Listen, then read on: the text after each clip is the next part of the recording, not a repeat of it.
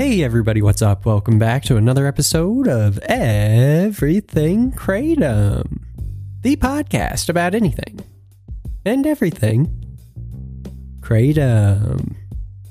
Great to have you with us on this Wednesday morning. Hoping all's well with you out there today as always. As you might know, I love how complex Kratom can be. I love learning about it, and I love that there's so much more to learn. I've officially had my mind blown, however, by watching a presentation given by Dr. Christopher McCurdy, who works out of the University of Florida, and he gave a presentation just the other day. It's available on YouTube, and you can go check it out if you want. I'll include the link in the description of this show. And he gave this presentation to the National Research and Innovation Agency, which is this research arm of the Republic of Indonesia. And his research is so fascinating. I've come across his name a whole bunch of times, and I know that a lot of people who do research into Kratom knows about him as well. So in this presentation, he talked about a few different interesting discoveries, really many, but a few that I understood just enough to be able to relay to you today, because a lot of it's a lot more above my head than I'll ever be able to handle. So here's just a couple things that stuck out to me that I thought everyone would be interested in hearing. So first off, makes sense, but Kratom taken as, the dried leaf, it's less powerful than taking the primary alkaloid mitragynine by itself. That's another thing I learned. It's pronounced mitragynine, not, as I've been saying this whole time, mitragynine. So there's something. Mitragynine. So taking Kratom, but in and of itself is not as powerful as mitragynine, but then 7-hydroxymitragynine is more powerful than just mitragynine. This is all kind of stuff that I think that I knew about already, but it's nice to see confirmation and to relay it to everyone else. Now, here's where it gets interesting. We don't see 7-hydroxymitragynine present in fresh Kratom leaf material. I'll say that again. What is it, like the second most prevalent or third most prevalent alkaloid in Kratom, or at least that's what you see when you look it up online, 7-hydroxymitragynine, is not present in the leaf when it's harvested, which means it's a post-harvest oxidative material, in his words. And essentially, that means that it only comes to be once we take it, or at least, pick it. Once the leaf is picked, then through some drying process, that's one way that it can come to be. Another way is when we actually ingest it, and that's where it can be converted. Mitragynine can be converted into 7-hydroxymitragynine in our intestine or our liver.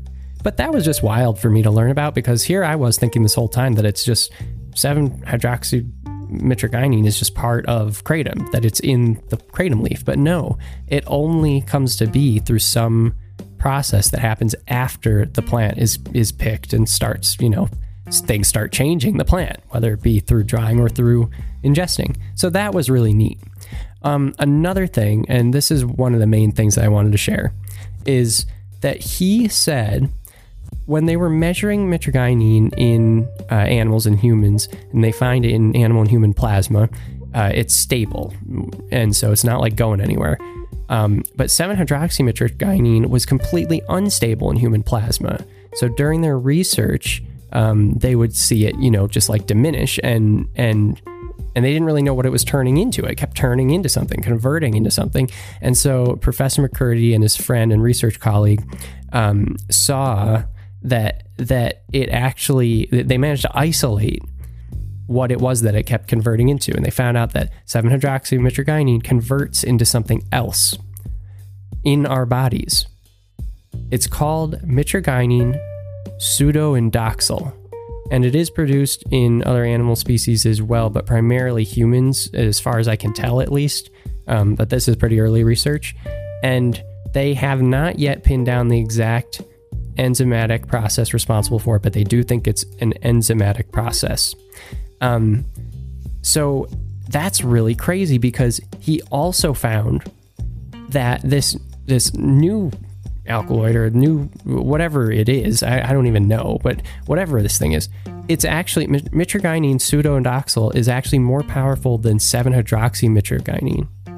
So think about this, everybody. You start with this plant, unpicked. It's mostly mitragynine. You pick it, and it either, you go through a drying process with this plant, or you ingest it, and your body works on it. You create 7-hydroxymitragynine in your body, which is more powerful than the original alkaloid. And then you see in the plasma that it converts into something again, mitragynine pseudoindoxil, and that is completely different and even more powerful. Wow. Like, what? It just keeps going. It's like you turn the corner and it's a new thing, and it's like, wow, there's so much going on. So much going on. Another cool thing that he was talking about is after the ingestion of Kratom tea, they tested people to see what they found in order of abundance. First was mitragynine, of course. Next was not 7-hydroxymitragynine. It was speciososialatin. I had to say it that slowly. Speciososialatin. This is another alkaloid. I did one episode on this recently where, yet again, I pronounced it wrong. I think I called it speciosiliatine. It's speciosialatin. And so that was the second most prevalent alkaloid found when someone ingested Kratom tea. So far, what Dr. McCurdy's found is that there's no agonist or antagonist effects from speciosialatin. So in other words, what he was saying towards the end was no cardiovascular concern. There was no cardiovascular concerns from this alkaloid. And then they found 7-hydroxymitragynine. So all of these things I find personally fascinating, not being someone who really understands chemistry that much. I think it's so neat that we have all of these different alkaloids, different things happening, one new one that we didn't really know about that's actually like even more powerful than the other things that we do know about, and that we're able to learn about the benefits and the risks of Kratom. Like the actual benefits and the risks of Kratom. Not, disclaimer here, the FDA has found no therapeutic value in Kratom, and I'm not promoting it in any way. But with that said, I think it's important that people see the value in researching something like this instead of coming to a very quick decision on what it might be when the evidence really isn't there to back up the negative claims about it.